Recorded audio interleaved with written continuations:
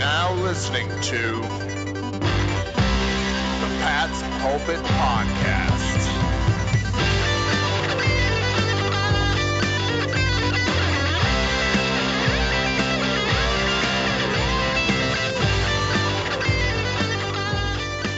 All right. Hello, everybody, and welcome to the Pat's Pulpit Podcast, the last Pat's Pulpit Podcast of the 2018 season as we close the books on the league year now that the Super Bowl is over and the Patriots are world champions once again for the sixth time in my lifetime, which doesn't make any sense at all. I am Alex Shane here with Rich Hill. Rich, what kind of world am I living in where the Patriots are not only world champions, but six-time world champions and 3 times in 5 years? Like, what's going on? Is this real life, or is this just fantasy? I am still flabbergasted. I honestly think that this season has made next to no sense for me at any point. I've talked all year about how this team has no identity. They don't know what they're doing. They don't look as good as they've been in the past. This is arguably their worst team since 2009. And at the end of the day, they won the Super Bowl, man. I mean, if you told me before the game that the Patriots would only score 13 points, I would have been like, oh, man, that was the worst possible game they ever played. Like, they must have lost in a blowout to the Rams. But instead they won. Alec, what happened in this game? Yeah, I mean, look, objectively, as a football fan first, this was one of the more boring games from an offensive standpoint you'll ever see. Lowest scoring Super Bowl of all time. If you're a defensive guy, this was a great Super Bowl, but there aren't many defensive people that really watch Super Bowl. Most of the people who watch are casual fans throwing the party with the wings, and they care about the halftime show and the food. But I'll tell you what happened, Rich Hill. I think that a couple things happened. I think, one, the Patriots and Brian Flores had a fantastic defensive game plan that threw the Rams completely off their rocker. I think Jared Goff was not ready for the big game atmosphere. I think he crumpled a little bit under the pressure and wasn't able to adjust. And I think Sean McVay as well. Their wonderkin, their next golden boy, was kind of a deer in the headlights. I think that he got rattled early. He didn't make any adjustments. The Rams didn't get aggressive. They didn't throw any trick plays out there. They were just very, very vanilla. And when the Patriots, what they do, they take away your best weapon, which is the running game. The Rams are a running game and a play-action team. And when that wasn't working, the Rams had no plan B.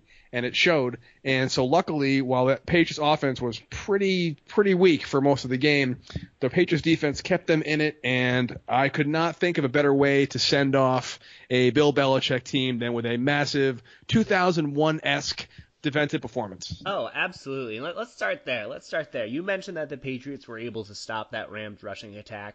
I think that was such a huge part of what the Patriots have been able to do in this postseason. They've allowed the third fewest rushing yards of any Super Bowl champion in NFL history. They trail the 1986 Giants, which were coached by none other than Bill Belichick as defensive coordinator, and then the 2008 Pittsburgh Steelers, regarded as one of the top 5 defenses of all time. They've allowed 122 rushing yards in 3 games. That's ridiculous. And so they were against Todd Gurley, first-team All-Pro, C.J. Anderson, a marvel as a late-round pickup. The two of them combined for 17 carries in 57 yards. They gained less than 3.4 yards per carry.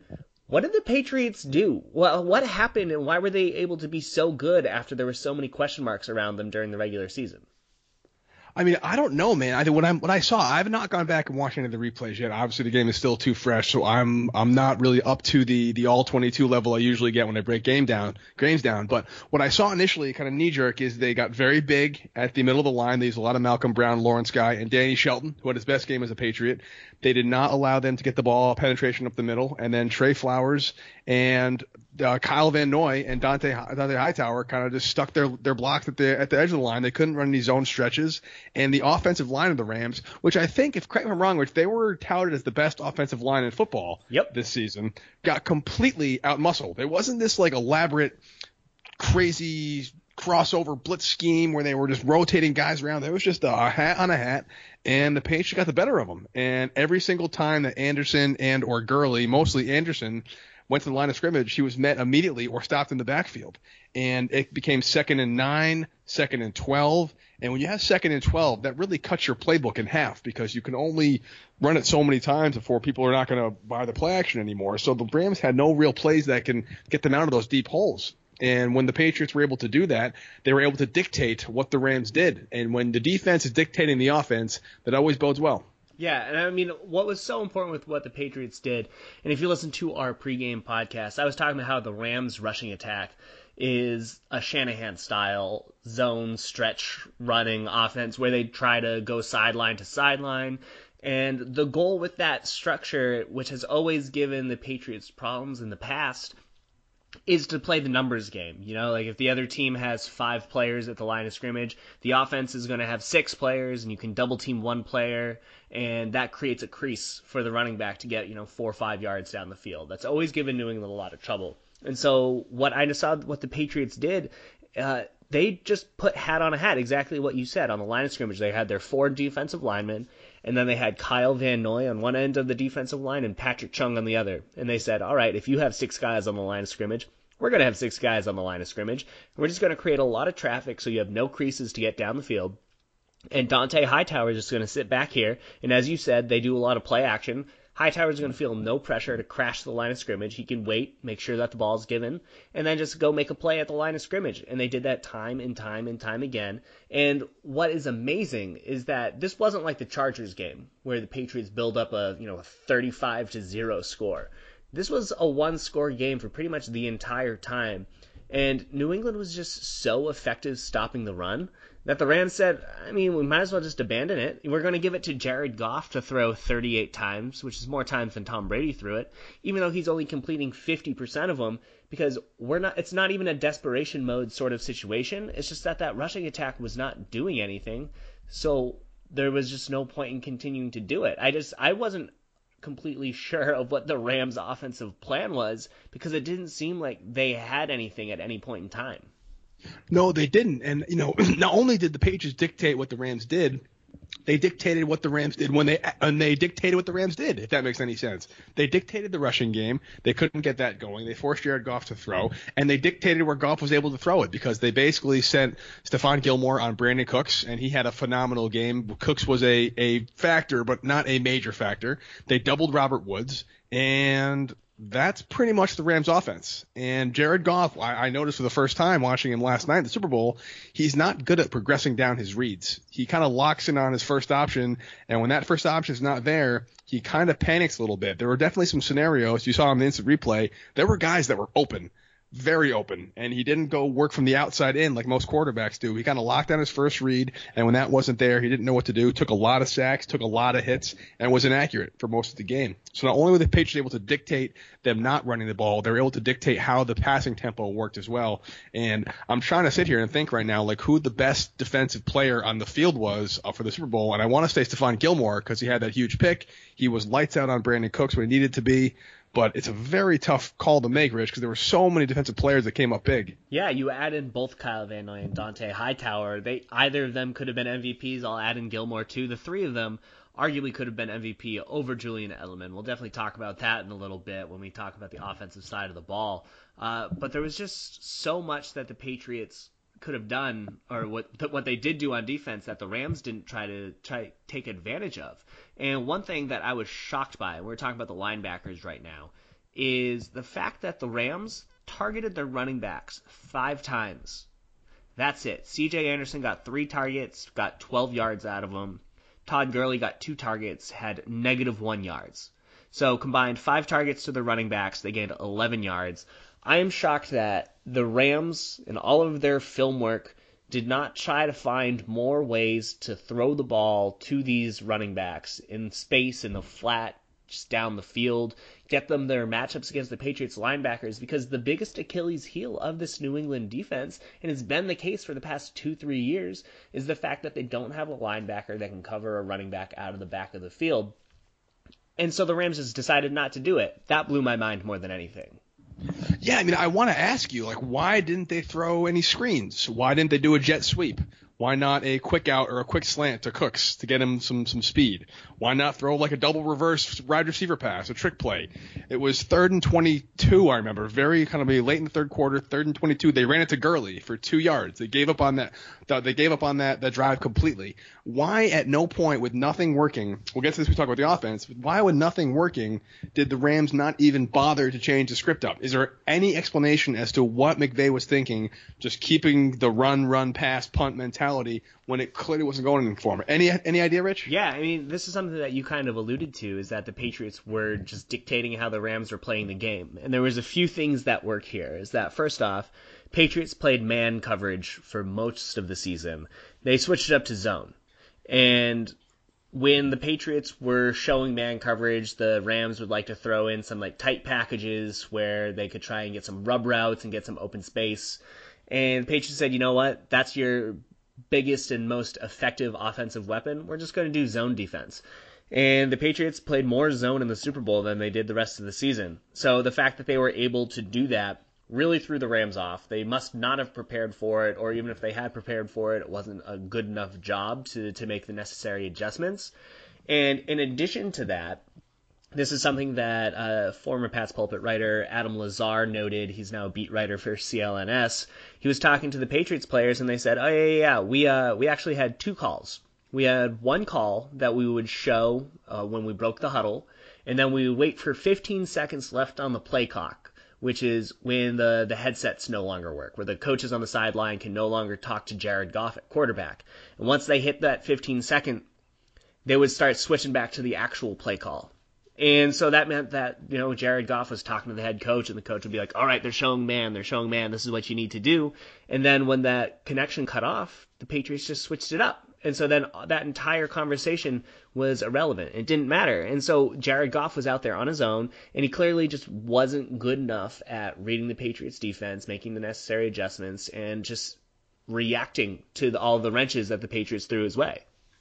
I'll tell you the perfect example of that very good analysis you just broke down, Rich. It was, I think, maybe late in the second quarter.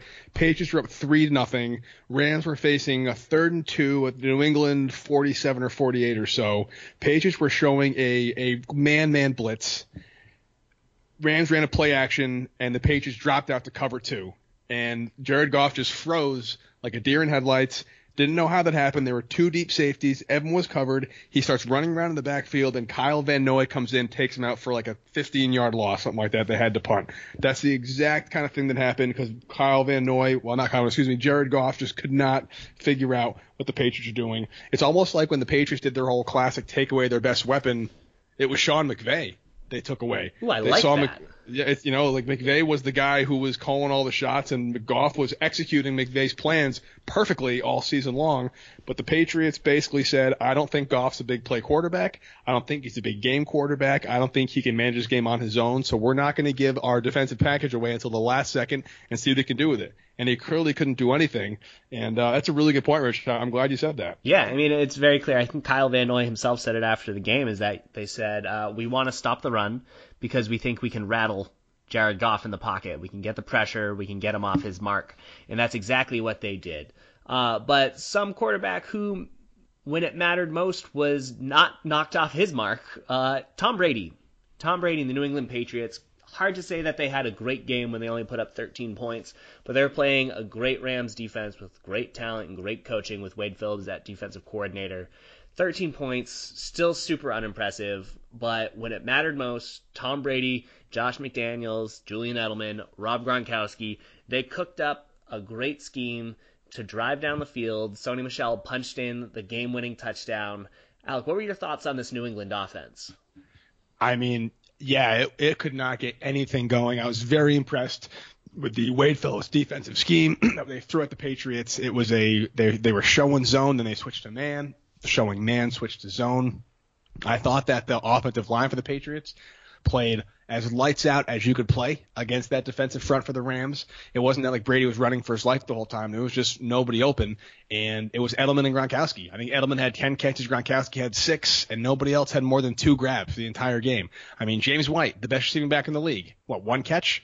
Rex Burkhead, another good receiving back, one catch. Philip Dorsett did not get a single look. Chris Hogan, 0 for 6, and every pass that went his way seemed to be almost interception. One was an interception. They completely cut off the Patriots at the legs in a lot of ways, and they could not figure out how to get anything going. However, it came to a point where they needed a play, they needed a drive, and I heard this today on the radio that Josh McDaniels basically scrapped the entire offensive playbook in the fourth quarter, made up a formation on the sidelines, and it was that formation they ran it 3 plays in a row, a big gain to Edelman, a gain to Edelman, and a 29-yard bomb to Gronk, and then that Michel touchdown. That was a formation and play calling that was made up about 5 minutes before they actually went out there, and that's what great teams do. That's what great quarterbacks do. That's what great rapport happens when you have teams like that.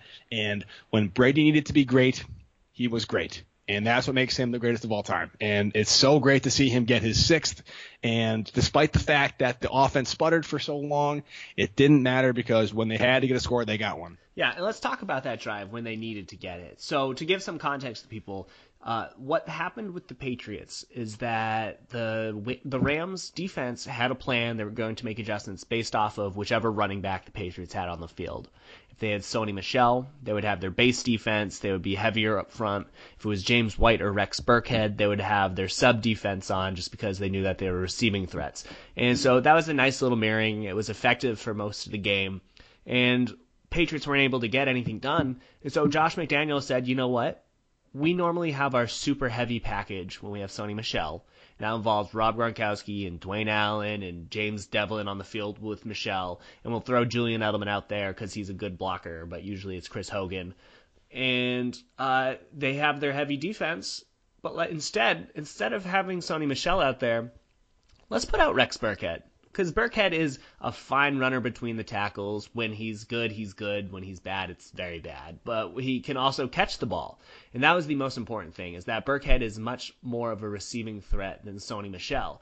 And so when the Patriots trotted out their jumbo offensive package, the Rams were like, okay, well, let's put in our big, heavy base defense because we're going to stop the run here.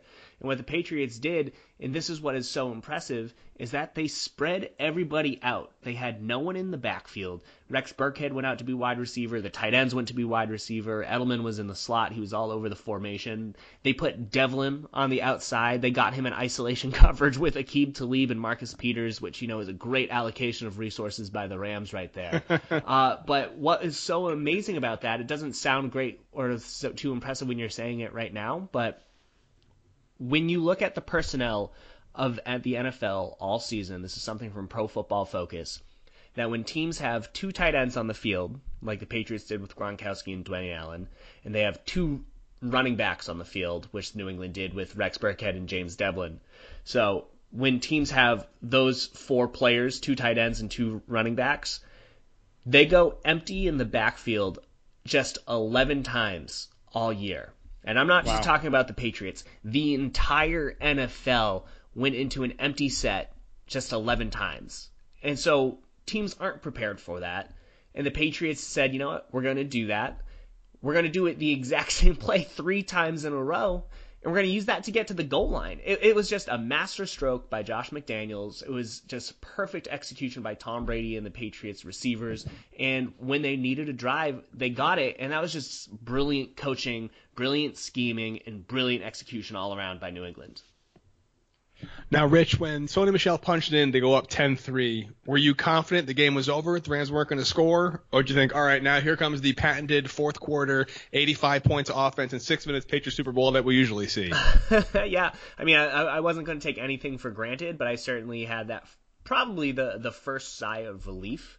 Since actually never, that was literally the first sigh of relief the entire game was when that happened. I think there was still 7 minutes left in the game at that point, so by no means was this over, but it kind of felt like, all right, well, the Patriots have done such a good job stopping the Rams to this point. Maybe that's enough. Maybe it is.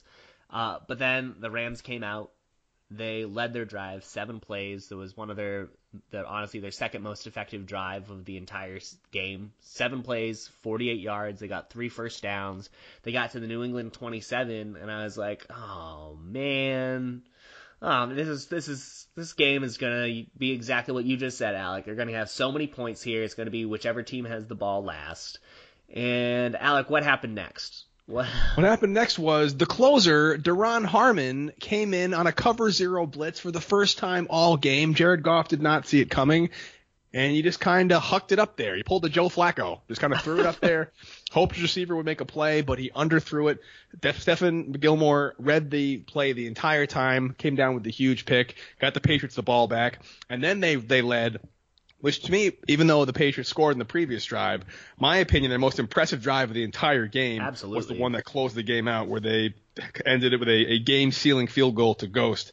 The fact that Michelle picked up, 26 yards on 2nd and 9? You knew they were running it. Everyone knew they were running it. They still couldn't stop them. That was fantastic. And then Rex Burkhead came out of nowhere and picked up another 26 yards, got him into field goal range. I could not believe that happened because the Patriots had not really run the ball well since the first drive of the game. But whatever they did, they adjusted well, and they ran it down their throat. And Gostkowski, who missed that first one, he barely snuck both of his field goals into that left pylon, but he got it done when he needed to. And yeah, basically those two drives were the entirety of the offense if your name was not Julian Edelman. But if your name was Julian Edelman, you are currently a Super Bowl MVP this afternoon, and I could not think anybody that deserves it more. I can make a case for other guys, and we can talk about that if you want. But, Rich, how did Edelman get so open so often, and how come the Rams were so helpless to stop it? Well, so Edelman finished the game, 10 catches, 141 yards. He was being covered by a certain Rams defender who decided to run his mouth before the game. Nickel Roby-Coleman was talking about how, Tom Brady, he's looking his age. He's not the same player anymore. He's getting up there. He doesn't have the same arm. He decided to say that the week before the Super Bowl, and he had the unenviable task of covering Julian Edelman. And yeah, they played a lot of zone defense there, and it was sort of successful. But, the Patriots did such a good job scheming for Edelman to get open by matching him up against linebackers, against zone defense. That was just easy yardage every single time. But honestly, you got to give credit where it's due. When the Rams were playing man coverage, Edelman was on the outside against both Marcus Peters and Aqib Talib, and neither of those 2016 first-team All-Pro cornerbacks could stick with him. He was just too quick. His routes were too crisp. He was able to change his directions too well. No one could stick with him. He was the best player on that Patriots offense. We can totally talk about whether Dante Hightower, Kyle Van Noy, or Stephon Gilmore were more deserving, because when you hold I think it was the 11th most productive offense in NFL history to 3 points, you should probably give some credit to your defense when you only put up 13. So I could see there being an easy argument for a shared prize on the defense for MVP, but Edelman did a great job. He has cemented himself, in my mind. I've been getting a little bit of flack on this on Twitter. In my mind, he is the greatest Patriots wide receiver of all time. Not the most talented, not the most productive, but the greatest. And I by greatest I say, is there any other Patriots wide receiver who I would switch their careers for to take Edelman's place? And the answer is no. I don't care that Stanley Morgan has over 10,000 yards. I don't care that Randy Moss had 23 touchdowns. I don't care that Wes Welker had multiple first-team All-Pros. Edelman has a great rapport with Tom Brady. He does what he needs to do. He rises to the occasion in the postseason. He has some of the most memorable plays in franchise history, and there's no other receiver I would take over him. This is a decent time to at least very briefly, Rich, revisit a conversation I think we had after the last Patriots game, where I made the case that Edelman deserves to be in the conversation for the Pro Football Hall of Fame. And while I don't think he'd ever get in, because the wide receiver position is just too stacked and too crowded, I think he only helped his case on Sunday in the Super Bowl by getting an MVP nod and having a massive game. So have you changed your opinion at all on Edelman's Hall of Fame bid? Well, okay, so what's crazy is that you have all of these other NFL players, and that means a lot, is that these NFL players are saying, oh yeah, Edelman's a Hall of Famer. You have like Nate Burleson, Jerry Rice, you have Randy Moss, like all of these players are saying, yeah, of course he's a Hall of Famer, which I think is a huge case for recency bias. I don't believe he's been nominated to a Pro Bowl. I don't think he's been nominated to an All-Pro team, or definitely hasn't been nominated to an All-Pro team. He's been the second best wide receiver in playoff history. That is undeniable.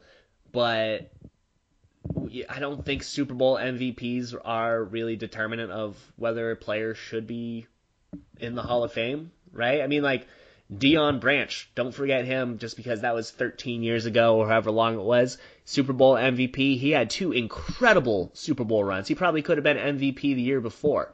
But I just don't think that Edelman has enough regular season production in order to make a real case for him in the Super Bowl. I mean, maybe if he plays 4 more years, and gets 1,000 yards each season, he'll have a legitimate case. But he's just got half the receiving yards of some wide receivers that still can't make the Hall of Fame. And for me, that's a line.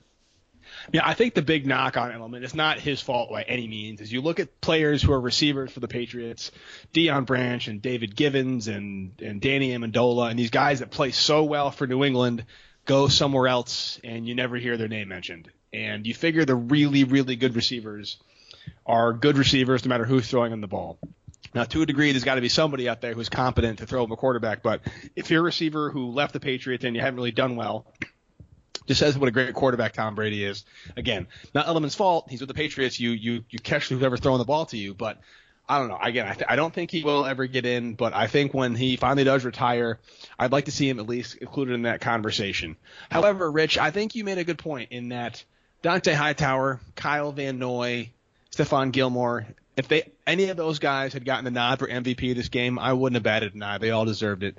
Let me throw something crazy out there for you, Rich. How crazy would it have been if Ryan Allen and or Matthew Slater got the nod for MVP? Because in a defensive battle where field position was as crucial as I've ever seen it in a big game, Allen and Slater made sure the Rams were constantly starting the ball inside their 10 and made it look easy. Is that a crazy thing to say that Matthew Slater deserves at least consideration for MVP this game? I would definitely accept it. I mean, Ryan Allen had himself one heck of a game. His punts pinned the Rams on their 6-yard line, got them to the 45. That wasn't a fantastic punt. But then he also got them to their 2-yard line, their 23-yard line that flipped the field, and then their 7-yard line. That's incredible. The Rams were unable to string together multiple drives or multiple sets of downs throughout the entire day, and so the fact that Ryan Allen was pinning them by their goal line routinely, that means that when the Rams are going 3 and out, New England should theoretically get really good field position on the way back. Unfortunately, they were playing Johnny Hecker, who set the NFL Super Bowl record for the longest punt, so it didn't really go out exactly as it was planned, but in any other scenario, the Patriots' routine placement of the Rams on by their goal line would have been outstanding. If this game were any closer, if Edelman didn't break 100 yards, honestly, Ryan Allen should be one of the top 5 players in contention for team MVP. No, for sure. It's really amazing that we're talking about this, but it's just it's one of those games. We're talking before the podcast, and I think it's true. I just can't imagine a worse scenario for the NFL than a long, offensively boring, low-scoring game dominated by punts and special teams that the Patriots win. That is just an absolute double, triple, quadruple whammy of suck for the NFL, because here they are in a historically big offensive year in terms of points scored and high-scoring games and crazy over-unders on the betting lines. Fantasy is going off the charts, and here it is, the team that no one wants to see in the Super Bowl in the Patriots, the team that probably shouldn't have been there in the Rams, but they have this wonderkind, next big thing, Sean McVay, head coach, Jared Goff, first overall pick, finally going to get a first overall pick quarterback, a Super Bowl ring, and it's a total stinker from an offensive standpoint. The Patriots win it again, and Roger Goodell has to once again take the podium to a plethora of boos, and the Super Bowl was the lowest rated in terms of viewership since 2008, I believe. That sucks for the league, but it's great for the Patriots. Oh, absolutely. I mean, can't complain as a Patriots fan. I don't know about you going to the office today, but pretty much everyone who was not rooting for the Patriots was just like, well, that was probably the worst Super Bowl I've ever seen. And that's probably not what the NFL wants to hear. The halftime show was also a pretty big disappointment. I was just very unenthused by that. It was just not the most entertaining unless you were rooting for the Patriots, because for me, For me and for probably other people who have watched the Patriots throughout the season, there was never at any point where I felt comfortable. They set an NFL record by forcing 8 straight punts to start the game, but at no point was I ever confident that the Rams weren't going to figure out that Patriots defense. We've seen it too many times, whether it was like a soft defense, a blown coverage, or just, Sean McVay that's leading a good offense. They're going to get theirs at some point in time. I expected the Rams to break through, and so I was just never comfortable. And that's a feeling that I don't think anyone else that was not a Patriots fan probably shared with me. I agree. No, I was never comfortable either. Like I just said, when the Patriots scored, I was like, oh, here come the Rams. Here come 21 points in 4 minutes. This is what we're waiting for. But I feel like by that point, most of the world had checked out, unless you're a Patriots fan or you really, really hate the Patriots, which a lot of people do. Maybe they're watching in hopes that the Patriots wouldn't get their 6th. I know there are a lot of very angry Steelers fans this day because of the 6 rings is no longer exclusively a Pittsburgh problem. But overall, it was a very boring game to cap off a pretty crazy season for the Patriots. And now that they have their 6th ring, Rich, now that the season is over, now that the Patriots are once again world champions, is there a signature moment for this season that stands out to you right now? It's kind of like a knee-jerk. If you had to kind of sum the season up or remember the season in a non-Super Bowl game or experience, is there any one particular play or game or whatever that stands out to you the most? Is it bad that it would probably be the Miami Miracle? Is it bad that like the most memorable Patriots moment of this season, and this is off the top of my head, I'm sure them beating the Chiefs twice, knocking off the Bears in Chicago and Kansas City in the AFC Championship game, those were huge. Tom Brady leading that drive in the AFC Championship game, not giving Patrick Mahomes the ball back, that was an enormous moment. But if I were to highlight a single play that I said, okay, this kind of summarizes the Patriots season, it would be the Miami Miracle. And part of that is because you see Rob Gronkowski struggling at safety there, unable to make the play. You just are left scratching your head without understanding what's going on. And it's in Miami, so of course the Patriots aren't going to play well on the road there. That place is cursed. But at the end of the day, they still got their bye week. They still went on the road and beat the Chiefs in the conference championship, and they still won the Super Bowl. So I think Gronkowski had his vintage performances in the postseason. So ultimately, I think that Dolphins game was just this season turned upside down on its head, and I don't think there's any better way to summarize this year. That is so funny. That's true because I actually, as of this morning, I just finished making my list of my annual kind of countdown of the top 20 most memorable moments of the year. I just finished ranking the list and making them out, and I'd be lying if I said I didn't struggle with the last like three or four moments. Usually what I do is I kind of pick up the 20 that stand out the most to me, then I rank them based on what I think the importance is. But I had a really hard time this season filling out 20 distinctive, definitive moments, good or bad, for this team that really encapsulated the season. So the fact that you picked a freak lateral play that ended up in a Patriots loss and cost them the number 1 seed as the most memorable moment of a Super Bowl season is pretty indicative of just the kind of year the Patriots had and the kind of just craziness that was the NFL this year. But you know what? That's why we watch, Rich. Oh, absolutely. You know what? If I could add an addendum, though that was just for the plays, I think probably one of my favorite storylines this entire year, and so my favorite event, I don't even know if we call it a moment, but my favorite event for the Patriots this year was them acquiring Jason McCourty. And the fact that Jason McCourty went from 0-16 to winning the Super Bowl with his identical twin brother, Devin, that is my favorite storyline of the Patriots throughout the year. It's not an individual moment like the Miami Miracle, but if we're talking about favorite storylines, most memorable storylines, it's got to be the fact that they acquired McCourty and they succeeded. They got the brothers and they won the Super Bowl. Not only that, but in August in the preseason, McCourty was on the borderline of being cut. He was playing deep into the fourth quarter in the 4th preseason game, playing with the backups and the third stringers, works his way into a starting slot, and makes what is arguably the play of the game in the Super Bowl, breaking up that Brandon Cooks pass in the end zone that Goff took too long to get to him. That really is a crazy story, pretty remarkable. I know there's some inklings and some whisperings about Devin McCourty, maybe Jason McCourty retiring now because they've got their rings, they've got their security in terms of financials. They're definitely, Devin McCourty is hands down a Patriots Hall of Famer. do you think the McCourty brothers are going to retire? And if so, why? And if not, are there any other Patriots you think we've seen for the last time on the NFL field? Yeah, I mean, I think that they will give it legitimate thought this offseason, both of them, because as Devin said, what else is there for him to accomplish? How can you top this? There's nothing that they could do to possibly top this. But there was a moment after the Super Bowl when Robert Kraft approached Jason McCourty and told Jason, we're not going to let you guys retire. We're not going to. And so it's not going to be a financial reason that they retire. It's not going to be one of the players gets cut or isn't going to come back. There will be room for them on the team, for both of them. They'll find a way to afford it if they need to, but I would expect both of them to come back. I don't, just because it was such a fun story. They love playing with each other, and why not? Why not bring them back together? One player that also is in the headlines is Rob Gronkowski for his potential retirement, although apparently he shared a video with Tom where he hinted that he's not done yet. He's still here. What's your thought on that, Alec? Was Rob going to stay or is he going to go? Oh, man. I mean, you really, really want to go out on top. And if you're Rob Gronkowski, again, I'm not sure what's going on inside his head. Nobody does, including Rob Gronkowski, I think. But, you look at who you are and where you are at your life. You're 29 years old, about to be 30, coming off multiple back surgeries, multiple arm surgeries, knee surgeries, you name it. He's had it worked on.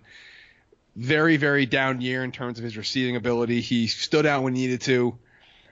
Your point about the McCourties, man, it's like, what else does Rob Gronkowski need to do? He's a Hall of Fame tight end. He now has 3 Super Bowl rings. He's got his whole life ahead of him to do whatever he wants. And what better way to go out if you're Rob Gronkowski than to finish a game with 87 receiving yards, his number, to make a spectacular 29-yard grab that sets up the game-winning Super Bowl touchdown for your team on a 69-yard drive. I mean, if you had to ask Rob Gronkowski, what's like the ultimate way for you to go out? I can't think. Maybe if he actually caught the touchdown pass, it was a 29-yard touchdown pass he caught for 69 yards to cap off, and he just spiked the ball into the ground and never came out again. But other than that, it's like the perfect way for him to retire. I think for his own personal health and well-being, it's a smart move for him to retire. But winning's contagious, man. It's addictive. And so maybe he's feeling it now and he's going to worry about it later on. But if I had to guess as a betting man, I'd say he calls it quits this season. Yeah, I mean, it would really be a storybook ending for him. I'm sure he'll really want to reevaluate it because he's said that this has been the toughest season for him of his career. He's been dealing with his injuries. He had a bulging disc in his back. He's just been nicked up nonstop. He hurt his quad a few times in the Super Bowl. So we'll see. I mean, he's also on a pretty expensive deal in his final season, so I'm sure the Patriots would be looking to restructure anyways, and that'll open up a door for conversation. We'll see what that means. But Gronk, Devin McCourty, they both should be in line for a restructure if they want to come back. I could see Gronkowski also getting an incentive-laden deal where he has an opportunity to get his money back if he's super productive and get like some more money guaranteed up front. But I don't think when you look at this roster that anyone's really going to retire. There might be a few surprises here, but the oldest players on the team, you got Tom Brady, who's 41, says he's not going to retire. You got Matthew Slater, who's 33. I don't see him retiring. He still has one more year on his deal. Brian Hoyer, 33. I don't see him retiring. He's young for a quarterback these days. Edelman coming off the best season of his career. And then you got McCourty and Patrick Chung. Those are the only guys that are probably going to be 32 or older next year, which is when you start thinking about it. Patrick Chung, broken forearm. Do you think that's the end for him? I don't. I think broken forearm is a very easily healable injury. I'm not sure the severity of it, but the fact that he was out there on the sidelines in an air cast means it probably wasn't like a massive, massive fracture. He is one of the more underrated Patriots of the 2010s, in my opinion. He just does his job and doesn't complain and doesn't get the numbers or the stats, but he just kind of marks guys out of the game, and he's very versatile. I love to see him back, and I think he'll rehab and be fine for next year. Yeah, definitely. I agree with that. And so, I mean, at the end of it, this Patriots team, they have a lot of free agents, and we'll definitely break that down closer to the free agency period. So there's a lot to think about with who's going to come back and why and what are the Patriots going to do to reload on offense. But from a retirement standpoint, I don't think too many players are going to take that fairy book ending and just say, all right, this is the end. So we'll see. we'll see. We'll have a lot of football to break down as the combine, the draft. You got the free agency period coming up at the beginning of March. But for now, Alec, the New England Patriots are world champions, Super Bowl 53. Unbelievable. 6th title of the Tom Brady, Bill Belichick era. Do you have any thoughts, any final thoughts on what that means? To add an extra little cherry on top of the Super Bowl Sunday, for me at least, I don't have the notepad in front of me, but I do know for a fact that I dominated you this season, Rich, in the game predictions. So you owe me a beer. I'll collect at a later date, maybe in the summertime when it's nice and warm out. I'll have a nice cold one waiting for me at your expense. But as always, man, it's been a lot of fun breaking down the season with you. Looking forward to breaking down the combine, free agency, the draft. Please come back early and often to Pat's Pulpit because we're going to have all this stuff. The season may be over, but we're still going to keep rocking and rolling. Oh, absolutely, absolutely. And for the 2018 NFL season, this is Pat's Pulpit Podcast. Rich Hill, Alex Shane. We will see you when we start talking about the 100th NFL year.